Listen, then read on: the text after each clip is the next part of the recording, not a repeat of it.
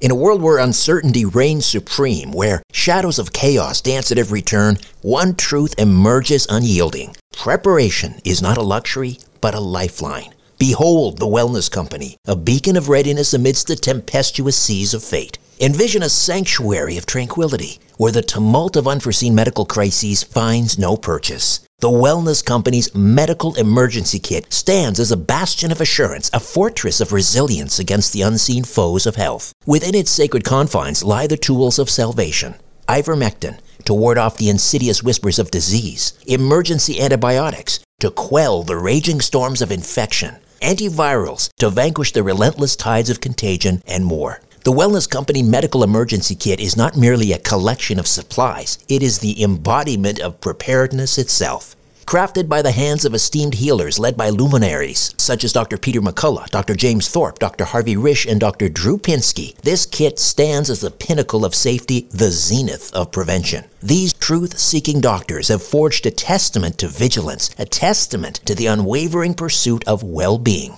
Embrace the certainty that comes from being armed against adversity. Embrace the Wellness Company, for in its embrace lies the promise of resilience, the promise of a brighter tomorrow amidst the chaos of today. Don't wait for the next crisis to strike. Visit twc.health/Strange Planet and use promo code Strange Planet for an exclusive 10% discount. Prepare today and rest easy tomorrow. Another day is here, and you're ready for it. What to wear? Check. Breakfast, lunch, and dinner? Check. Planning for what's next and how to save for it? That's where Bank of America can help. For your financial to-dos, Bank of America has experts ready to help get you closer to your goals. Get started at one of our local financial centers or 24/7 in our mobile banking app. Find a location near you at bankofamerica.com/talktous. What would you like the power to do? Mobile banking requires downloading the app and is only available for select devices. Message and data rates may apply. Bank of America N.A., member FDIC. When you need mealtime inspiration, it's worth shopping Kroger, where you'll find over 30,000 mouth-watering choices that excite your inner foodie. And no matter what tasty choice you make, you'll enjoy our everyday low prices, plus extra ways to save, like digital coupons worth over $600 each week. You can also save up to $1 off per gallon at the pump with fuel points. More savings and more inspiring flavors make shopping Kroger worth it every time. Kroger, fresh for everyone. Fuel restrictions apply. It's time to redefine reality. This is Richard Syrett's Strange Planet. Welcome to another edition of Strange Planet Plus for premium subscribers. And on this edition, we're going to talk about America's Stonehenge. That's right, America has its own Stonehenge, not exactly the same as the famous Stonehenge in England, but it has its own history and its own unique aspects that are quite fascinating. And here to discuss is the president of America's Stonehenge, Dennis Stone, who graduated from Daniel Webster College back in 1977 with a degree in aviation management. And he was a full-time commercial pilot for over 35 years before his retirement in 2016. And America's Stonehenge was opened to the public way back in 1958 by Dennis's father, Robert Stone. Dennis has been involved with America's Stonehenge for most of his life and has always had a fascination with archaeology and archaeoastronomy. Since retiring, Dennis has found many serpentine walls and spirit windows throughout the site, among other new discoveries. He's taken numerous courses and traveled extensively to ancient sites both in the U.S. and internationally. And his family includes his wife Pat, his sons Kelsey, and his daughter-in-law Catherine. His hobbies include traveling, boating, and classic cars. I love classic cars. Dennis Stone, welcome back to the program. How are you? Oh, I'm doing good, Richard. Thank you so much for having me on again. My pleasure.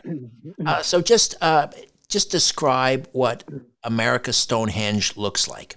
That's a little difficult to describe, but it's what we believe is a ceremonial site. It's constructed of large stones. It sits on a hill about 40 miles north of Boston, about 20 miles from the coast in southern New Hampshire in the town of North Salem. About 106 acres is the property, and it's a hill about 360 feet above sea level. So it's a site with all these stone chambers. It has courtyard, plaza. It has these chambers that you can actually walk into, and they're dry stone construction. In other words, they were actually constructed without the use of cement. And it have very large stone slabs that create the roofs. And these, most of the chambers you can stand up in. There's a couple that are shorter chambers.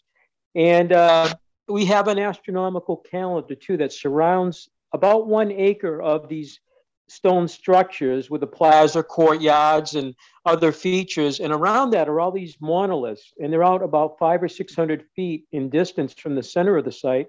And they're aligned with the sun, the moon, and stars. And we believe today we have about 57 different astronomical alignments.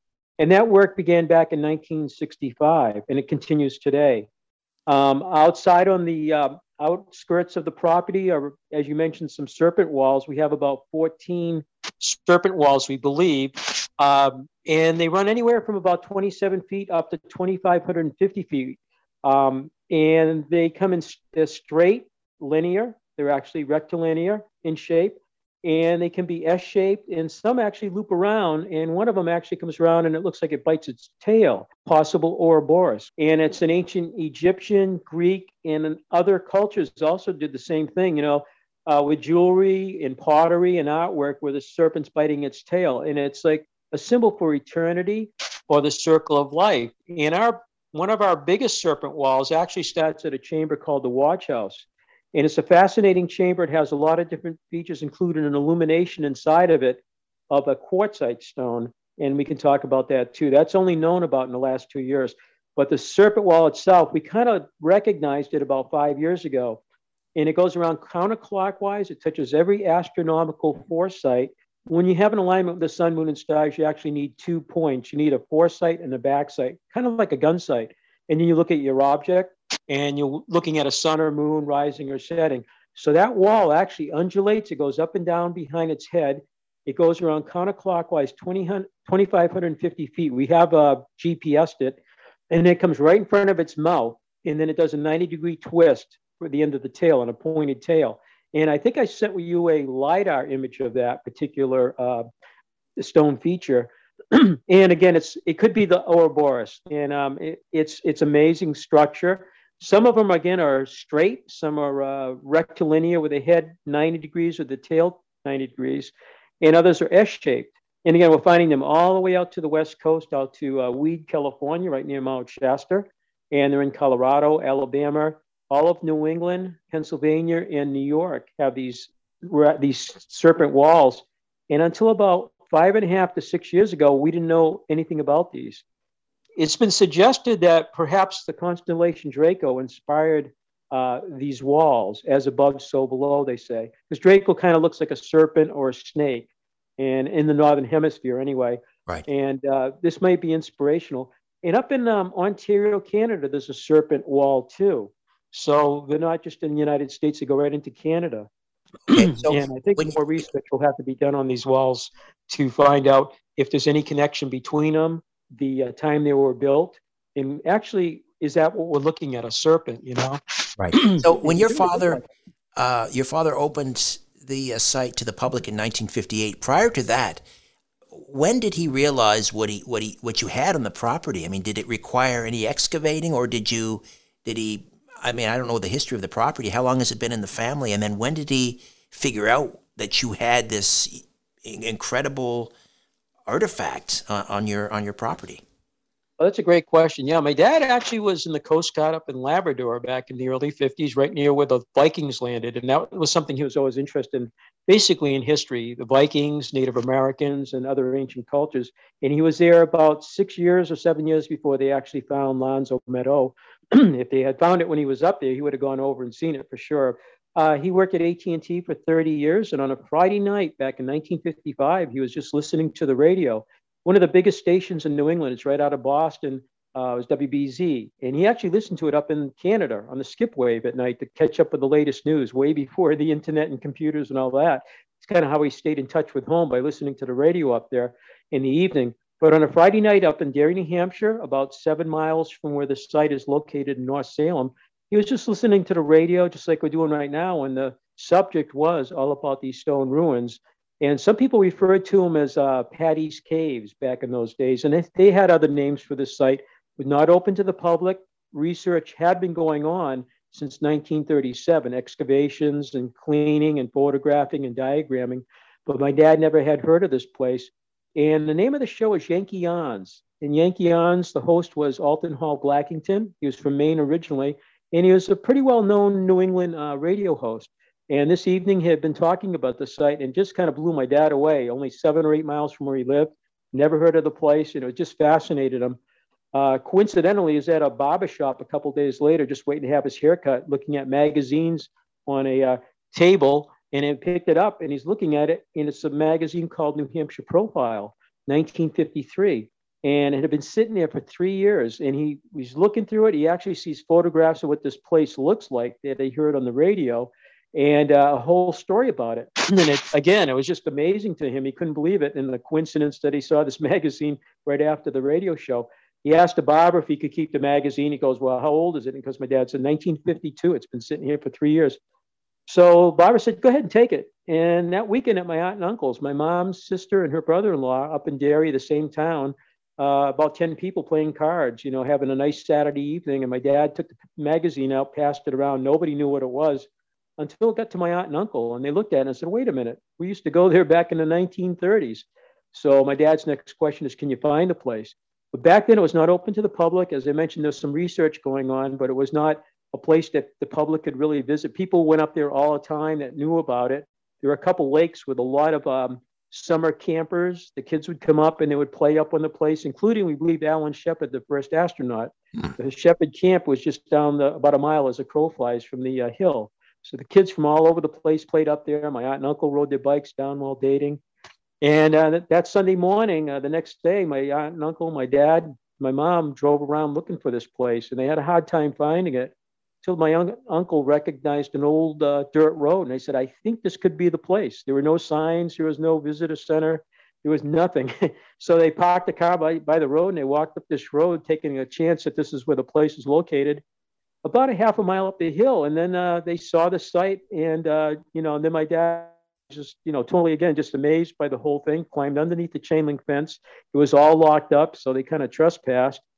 And he was in by himself with the other three standing outside waiting for him. And when he finally came out after quite a while, they said, what do you think? He goes, amazing. He goes, I'd love to get involved with the research study of this place. Maybe we could open it up to the public. And he kept going on. And my mom finally said, you got rocks in your head, But literally, yeah, he's got rocks on his brain. Yeah, he wants. He did. And, and then the next 3 years, he worked on opening it up to the public. He met the owner, Malcolm Pearson. And Malcolm Pearson actually inherited the site from a gentleman named William Goodwin back in 1950. William Goodwin was from Hartford, and Goodwin had quite a biography. He wrote 4 different books. He was interested in history. He was an insurance millionaire.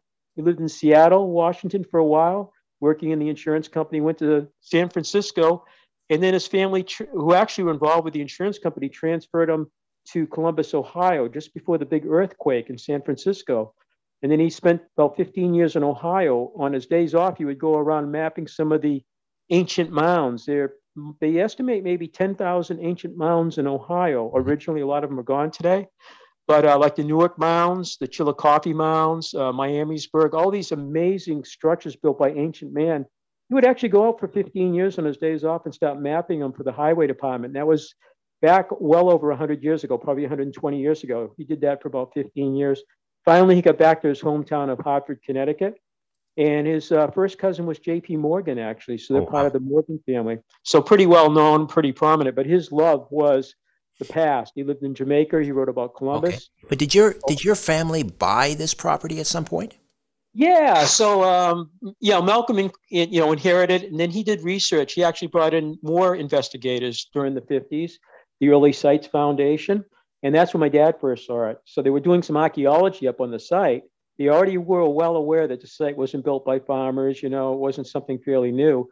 So my dad actually bought land down by the road, and he put in a driveway, a parking lot, the building, septic system. But he did not own the site. He actually leased the site from 1958 when we first opened all the way up to 1965. And then eventually Malcolm and my dad worked it out, and my dad bought it from Malcolm. It could have gone the other way. Malcolm might have wanted to sell it to somebody else, and my dad would have been sitting on a parking lot a visitor center, a well, and a septic system with nothing to show, So it was kind of a risk for my dad. Yeah. But Malcolm was a great guy. He just died about 10 years ago at 99 years old. And one of the structures that was on his family's place over 100 years ago is called the Upton Chamber. It looks like a passage grave in Europe, but it's in Upton, Massachusetts. It's now part of a town park. And his dad and mom bought it about 100 years ago. And the guy that sold it said, Malcolm, there's a cellar hole out back. And when Malcolm saw it, it's not a cellar hole. It looked like an igloo, all made out of stone, or like a passage grave that we've seen over in Europe. And that's where Malcolm got first involved with it. And then eventually, somehow, he got in contact with Goodwin. And then Goodwin saw that, a site in Hopkinton, Massachusetts, where the Boston Marathon starts, another site in Acton, Massachusetts. And then Goodwin was brought up to our site. And he was just, again, like my dad, he was blown away in 1936. He purchased 20 acres in 1937. And he hired a crew to start cleaning, excavating. They put up a chain link fence. It's still there today, 84 years later. Wow. So how and old still, is this? and that's how it began. So my dad was well aware that this ancient site was there before he got involved with it. So in terms of the dating of the site, carbon dating or what dating techniques, and how old is it? Yeah, we think the site's 4,000 years old. That's when it was constructed. However, we think it was a layering of cultures. So it may have started, and then it kind of evolved over time. But the carbon datings were done from 1967 all the way up to 1995. There were 12 of them taken. One carbon dating didn't work because it wasn't enough mass to test. It was done by Geochrome Laboratories in Cambridge, Massachusetts. They did 9 of the carbon datings, and Woods Hole Oceanographic Institute, pretty famous institute down in Massachusetts, did 3 of our datings for us. And actually, the University of Washington, where Goodwin was actually involved with, did the calibration on those dates. But the main site is about 1 acre, and then that's surrounded by all the astronomical alignments and then thousands and thousands of feet of walls, including the serpentine walls and quarry sites all over the hilltop. The hilltop's just loaded with what we think is the original builders were actually out there quarrying. They were building walls, serpentine walls, and there's a couple chambers out there too, structures, stone structures. So in the main site, 1 acre, the oldest date in there is 4,000 years old, and that was 1971. It was the north wall of a chamber in ruins. That structure is interesting because we got a couple of different inscriptions from there, 3 different ones. And we also got 3 carbon datings from the north wall of that chamber. Today, the roof is about 7,000 pound slab. It's typical of the roof slabs. They weigh multiple tons. Big slabs that were quarried off the bedrock and then used as a roof slab has fallen into the chamber at some time in the past. We don't know when.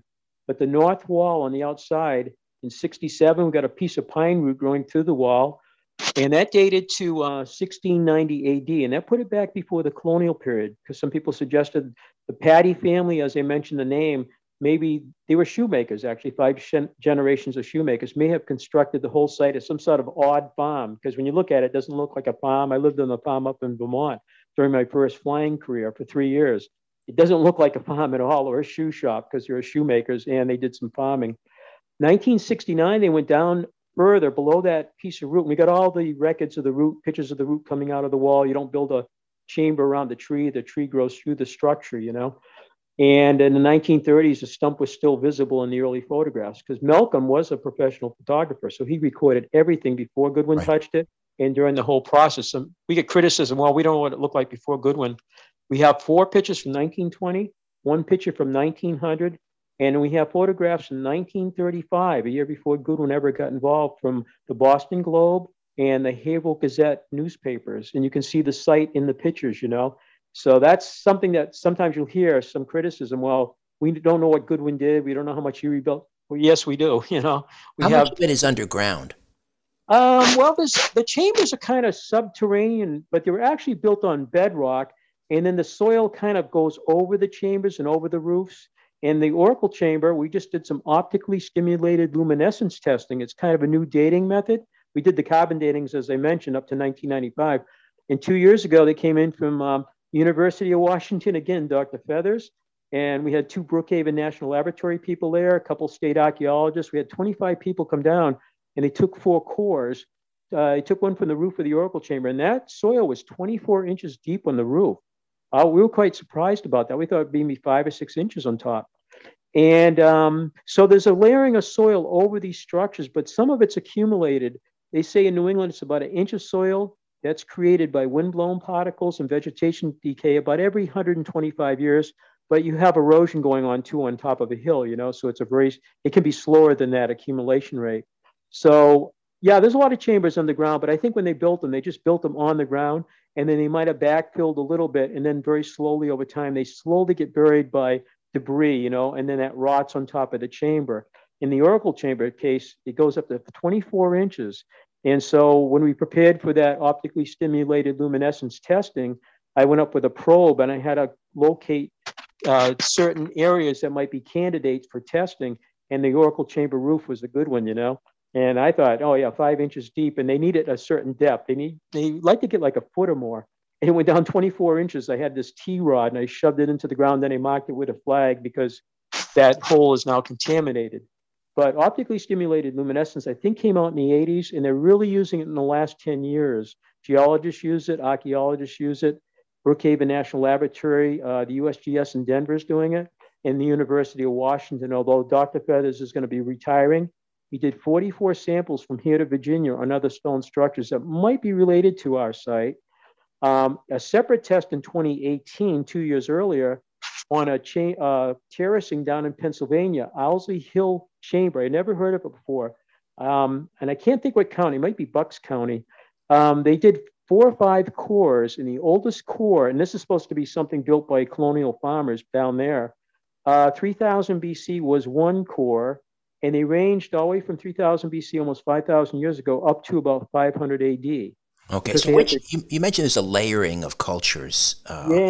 So who do you think did the original engineering of the chambers and the serpentine walls? Right, that's a great question because we're still waiting for results of the optically stimulated luminescence. They actually did test the 2,550-foot serpent wall, and the results are supposed to come out this summer. We have some preliminary results, and the results are before the time of Columbus, which is good. So the Patty family couldn't have built it. It was there before the colonial settlement. But the carbon datings range from about 15 something AD, all the way back to 4,000 years on the main site. Up near the North Stone, which is about 500 feet north of the main site, it's outside that area, we have a fire pit that was dated in 1995. I think Woods Hole Oceanographic did that one.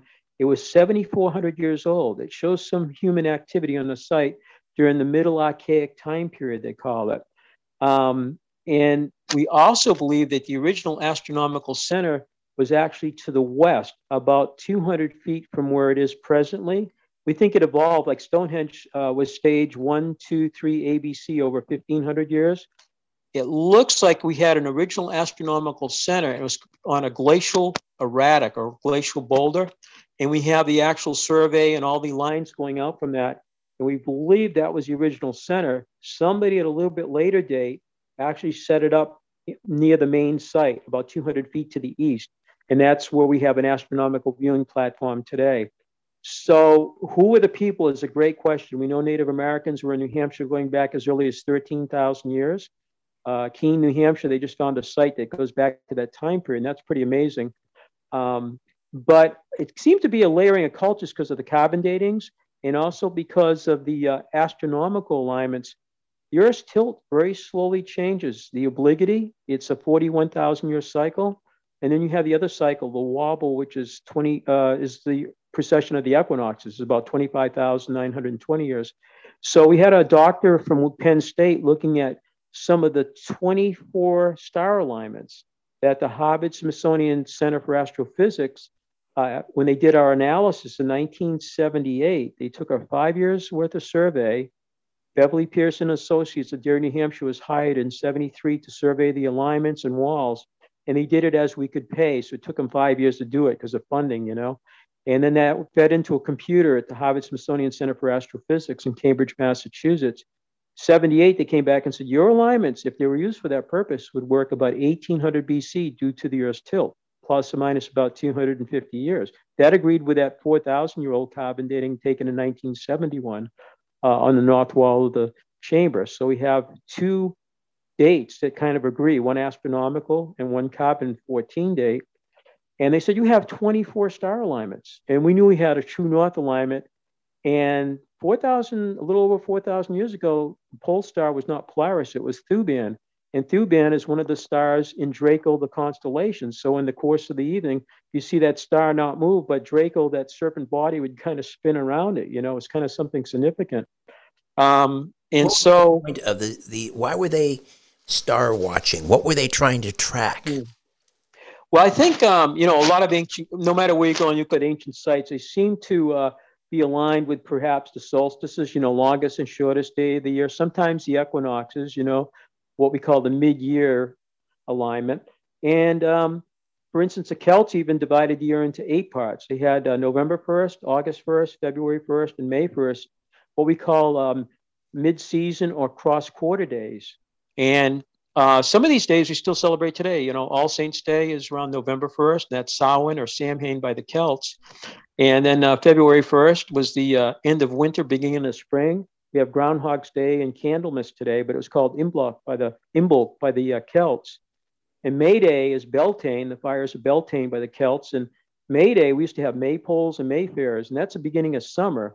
When you get to June 20th to 21st, you have your midsummer solstice. I think the early cultures, they wanted to track migrations of animals if you're hunter-gatherers.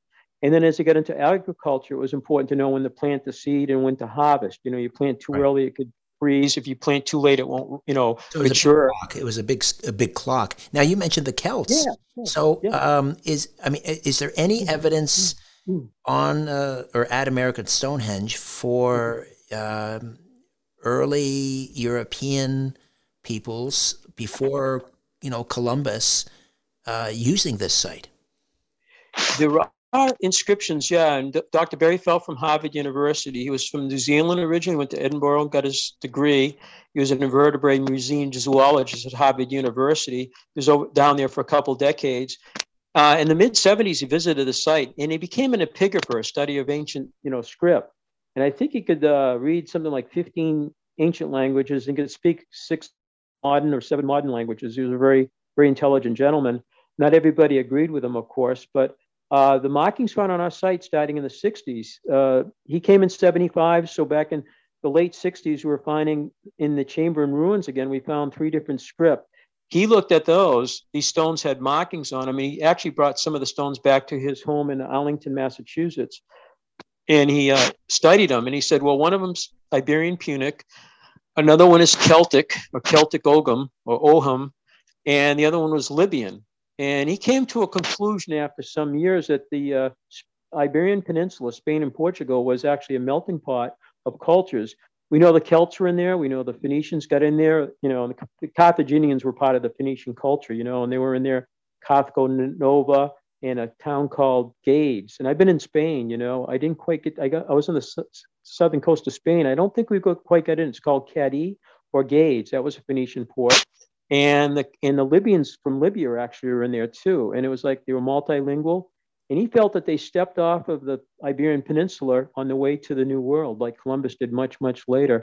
But the markings go from Manana Island up in Maine near Monhegan Island. We were up there 2 years ago trying to get to Manana Island to see some of the things he was talking about in the 1970s. Because of COVID, they didn't have any way to get over to this little island. We could either swim across this channel or you couldn't go over there. So I never did make it over there. I wanted to go there since the 70s. But from Maine all the way down to Brazil, all the way out to the West Coast, they find these markings. And then the question comes up, are these hoaxes, frauds, fakes, misinterpretations, or looking at ancient script by people coming over from the old world, the Mediterranean, Africa, and Western Europe to the New World before the Vikings.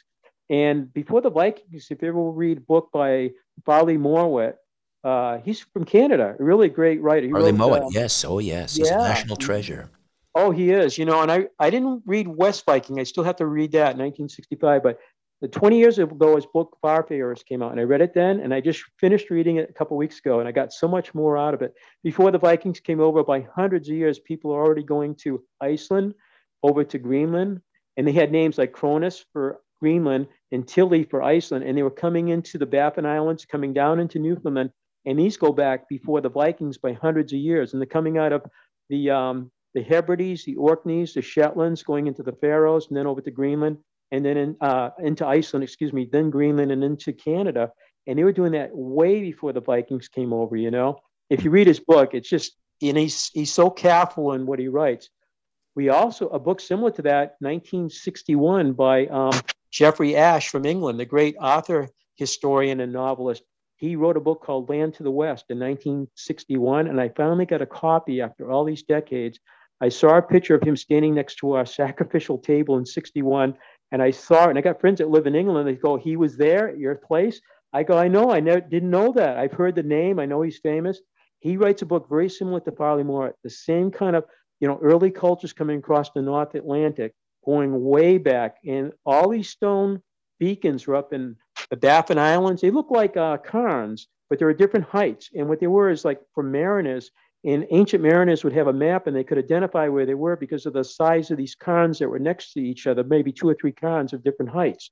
And they're still up there today. Some have been ruined, some are still up there, and nobody knows who built them. The Inuit said, we didn't do that. And other, you know, and I think there was some other people that were there early, like the Beothuks, you know, and they died out around 1820s, but they're like, we didn't do that. So somebody did it way, way back, you know, before the Vikings building these things and they were ahead of the Vikings, you know, and they were actually afraid of the Vikings too, you know. Got to ask you about the sacrificial table. You just yeah.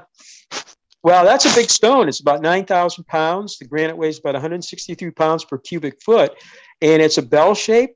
And what we're finding we've been using LiDAR, and we've been using ground penetration radar, but the LiDAR is a handheld unit, $50,000. It can see down to 1 centimeter.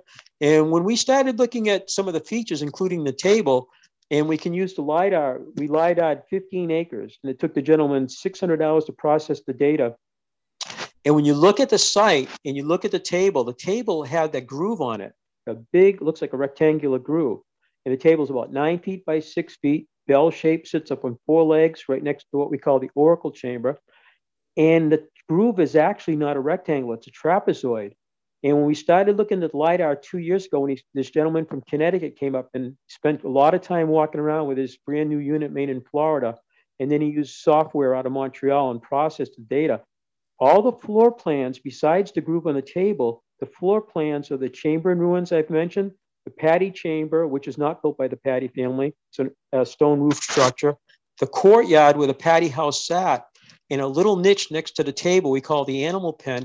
They're all trapezoid in floor plan. We never knew that before. But the LiDAR, you can see down to 1 centimeter. You can look at it and you're like, oh my God, it's a new discovery to us that these floor plans were all laid out trapezoid. It's something that ancient people built, even in England and some of the megalithic sites. You can see it in Peru and some of the windows and doors too. The Patty family building this would have used probably 90-degree corners, you know, rectangles and squares, that kind of thing. And we're looking at a standard unit of measure too. So the groove on the table, it does not conform to any English measurements. That's the megalithic yard? Yeah, you got it. Let me pick up on a point about the sacrificial table. You mentioned the grooves in it. Was that to like drain? If it was a sacrificial table, were the grooves like to facilitate the drainage of the blood? Very possibly. That's right. We have put water into it, or when it rains, the water goes into the groove, and it does go towards it actually goes in the direction opposite the chamber in ruins. I'm sorry, the oracle chamber, excuse me. The table is orientated east and west, and it actually goes into a little runnel at the end of the table. It runs off, and right below that little runnel, there's a cutout in the bedrock where water goes into today. If it was some other fluid, perhaps blood or something, it would actually go into that too. And the little cutout actually could accommodate even like a clay vessel or a stone vessel, perhaps, to collect, you know, whatever it is. But it will go into that cutout, and it just sits in that cutout. And again, it's a bell shape, and the runnel's kind of not in the center, but it's off to the right side as you're looking towards the table. And the table, again, about 9 feet by 6 feet. So the channel is very deep. Some people suggest that the table was a limestone for making soap. They're usually something you can carry. They may be 36, 40 inches across, maybe an inch and a half. And I could pick one up. I've seen them at the county stores and museums, you know. And this thing's much, much lighter. It's about 9,000 pounds. And it does sit on 4 stone legs. Mr. Goodwin, when he first photographed it, was actually Malcolm Pearson, but the table was buried to the very top. It looked like it was sitting on the ground. And as his crew cleaned the site and they got to the table and started cleaning and digging, they found 4 stone legs were supporting the table. And the table, the east end of it, touches the oracle chamber. And below that is the oracle tube, a 6-foot tube that goes into the oracle chamber. And when you're inside the oracle chamber, they carved out part of the bedrock. They quarried it to use it properly for building material and to lower the floor slightly. They left a step right underneath that speaking tube. And if you're standing there about 5.5, I'm almost 5'8", and I can stand there and I can talk right into the tube. And the voice comes out underneath the table, almost like an oracle or a spirit was talking to you. Opposite on the other side, on the west, is a ramp. And if you're standing on the ramp looking down at the table, all you hear is a voice coming out. It sounds, again, like maybe a spirit or something talking. I've been to Malta. We were there in the 1997, and I saw holes in the wall at some of the ancient, magnificent chambers they have there. And I asked one of the guides what they were for, and they said they were for an oracle to speak through, like a priest or somebody would speak through that, and a voice would come through the hole, and people would hear it on the other side. And I said, we got something like that in North Salem, New Hampshire. So when Goodwin first saw the speaking tube, it had 2 plugs of stone concealing it. And one of his workers actually moved the stone, and the whole plug came out. And there's this hole 6 feet long that goes into the oracle chamber. And they got on the other side of it, of course, and they found the other plug. So it was actually sealed up.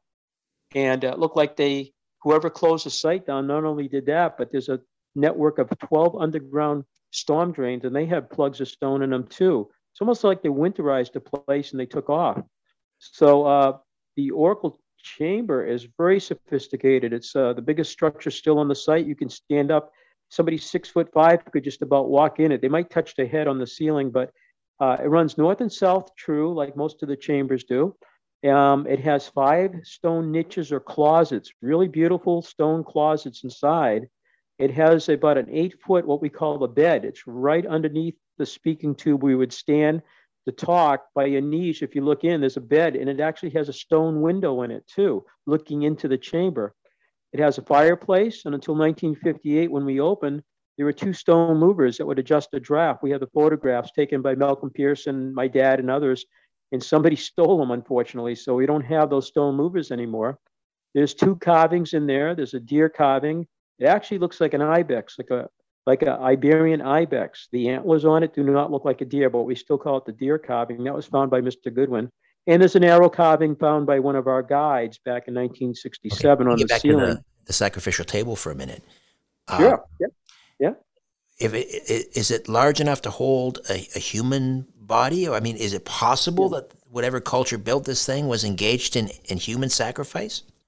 It is possible that it is a sacrificial table. We said it's possibly sacrificial, ceremonial, an embalming table, a birthing table. A person that's it would accommodate up to about an 8-foot tall person. In fact, there's an anaglyph at one of these sites. I mentioned about 800 sites from Quebec all the way down to New Jersey. One of the sites in Shutesbury, Massachusetts has stone chambers. It's about 75 miles southwest of our site in Massachusetts. And some farmer turned a stone over back at some date. I don't remember the date, but in the 60s, my dad saw it. He was out looking at all these. It looks like a raised carving or an anaglyph, and it looks exactly like the outline of our table, a bell shape. It has it looks like a person lying on their back with their legs spread, and on their back, on the left leg is where that runnel is, and right below that there's a circle like the lip of a vase on this anaglyph. Around the neck, there seems to be something around the neck. And I think one of the cultures, I can't remember if it's the Phoenicians, they usually did babies, but maybe it was the Celts. They actually put like a cord around the neck of the sacrificial victim. But it looks like a person spread out on the table. If it was, this person must have been like 8 feet tall because they cover most of this table. But it looks just like the shape of our sacrificial table. And when you look, it became the logo for the New England Antiquities Research Association. So if you Google NERA.org, you'll see the logo come up, and that is from that anaglyph, and it looks like our table, And my dad started that group in '64 and adopted that particular stone anaglyph. What culture would have been engaged in human sacrifice? I mean, I know the Aztecs down in Central and South America.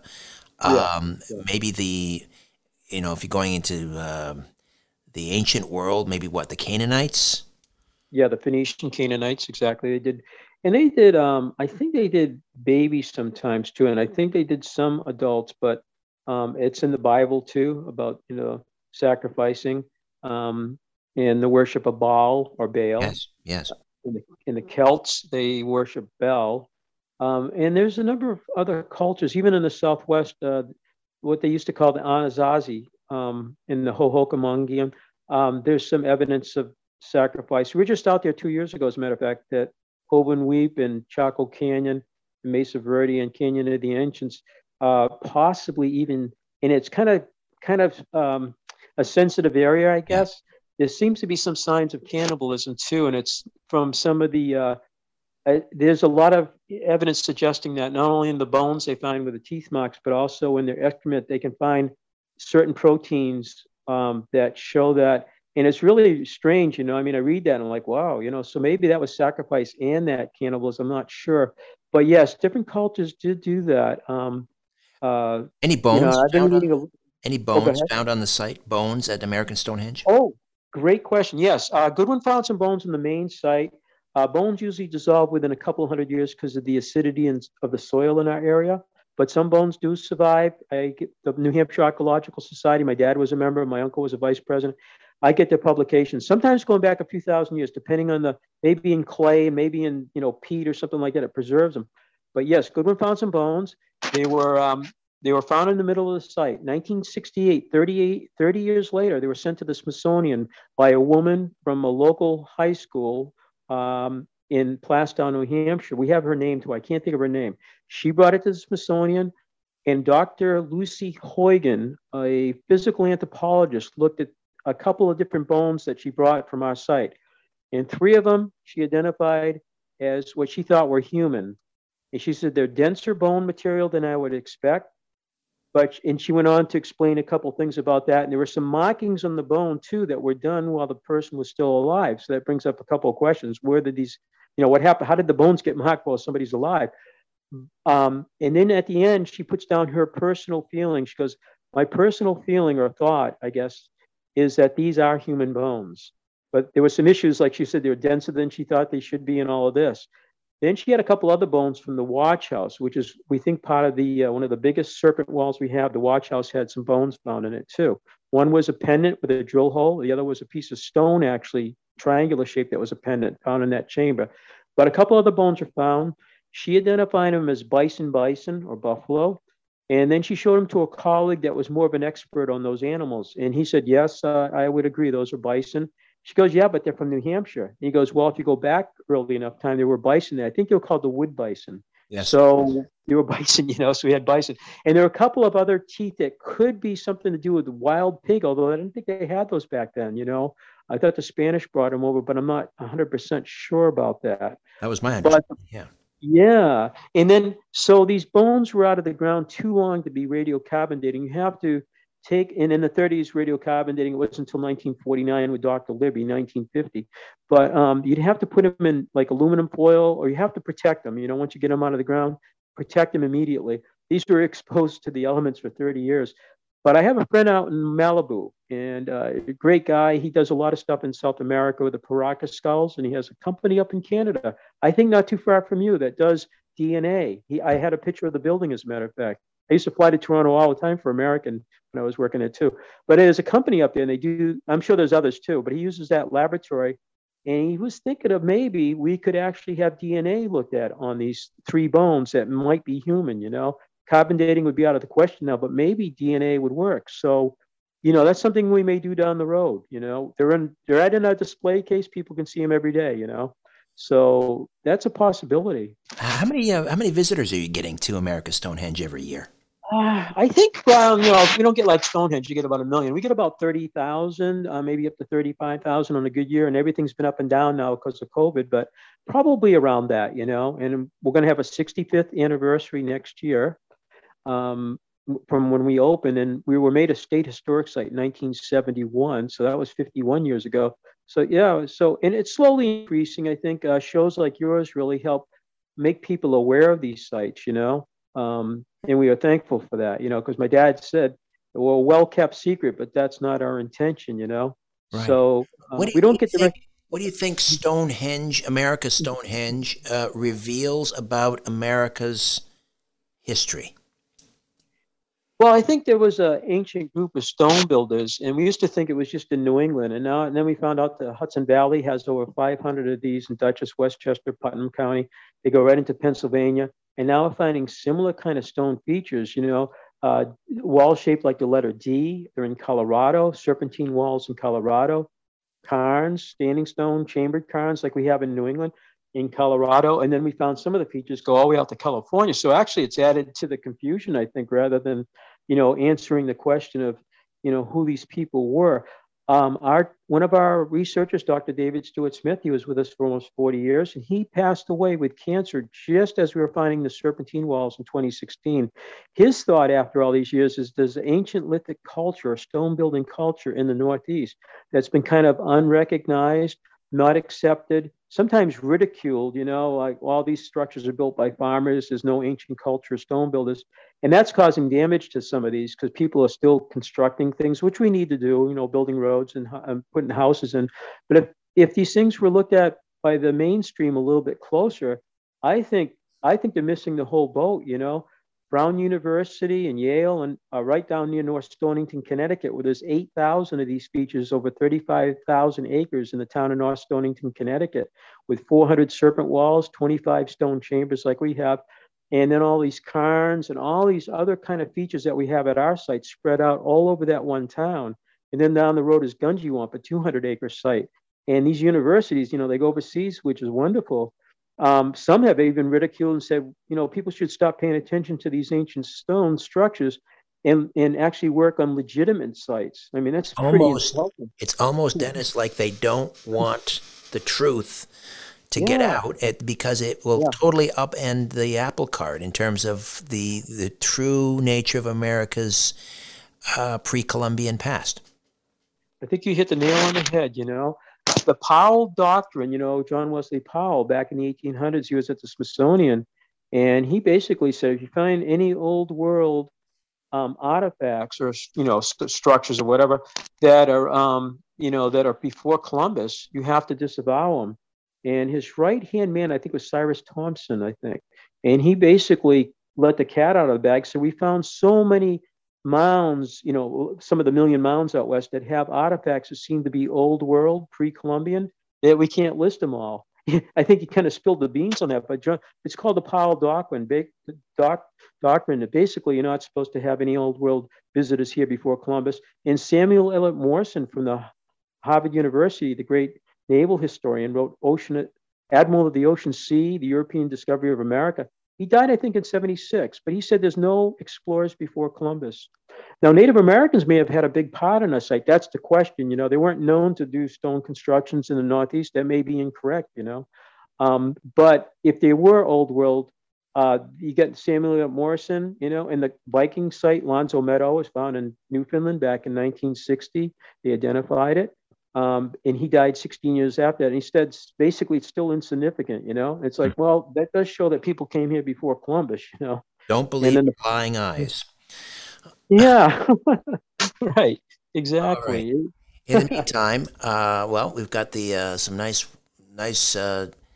weather ahead of us for some road trips. So we encourage everyone to give us the exact location. If we were traveling, let's say from southwestern Ontario or upstate New York, how would we find Stonehenge, USA? Yeah, I guess Route 90 my wife lived in Syracuse. I think Route 90 would get you out here. And once you get into the Boston area, you'll be going on Route 93 eventually. We're 40 miles north of Boston, right in southern New Hampshire. We're exit 3 off of Route 93. And our website is stonehengeusa.com. You can find our email address and we can answer questions. We have a phone number. And on that website, we have a 12-minute video. You can watch it. It's the one we show in our theater. A lot of people watch it before they come now, but you can see it in our theater. We have a free app download on that. If you download the app, you can do a complete virtual tour of our site from your lazy boy or couch at home without ever coming. It's free. And people that can't get here from another part of the world, they can do a complete tour of our site. But if you use it when you come with your smartphone, you can actually walk around and it will talk to you, pictures and text as you're walking. And then we have a 4-page map in case your battery dies on your phone. But yeah, we're right in southern New Hampshire, about an hour north of Boston. So when you find Boston, it's just a short hop and, skipping a drive right up to our place. We're open all year round. We do snowshoeing, open 110 acres during the winter. You get to see the entire property. Right now, we open about 15 acres during the normal season. So winter, you can see everything, which is kind of good. Stonehenge, Dennis Stone. Thank you so much. Great to talk to you again. So nice to talk to you again, Richard. Thank you again, and your listeners. Have a great week. Thank you. A new Richard Syrett's Strange Planet drops every Monday, Wednesday, and Friday. Subscribe at strangeplanetpodcast.com.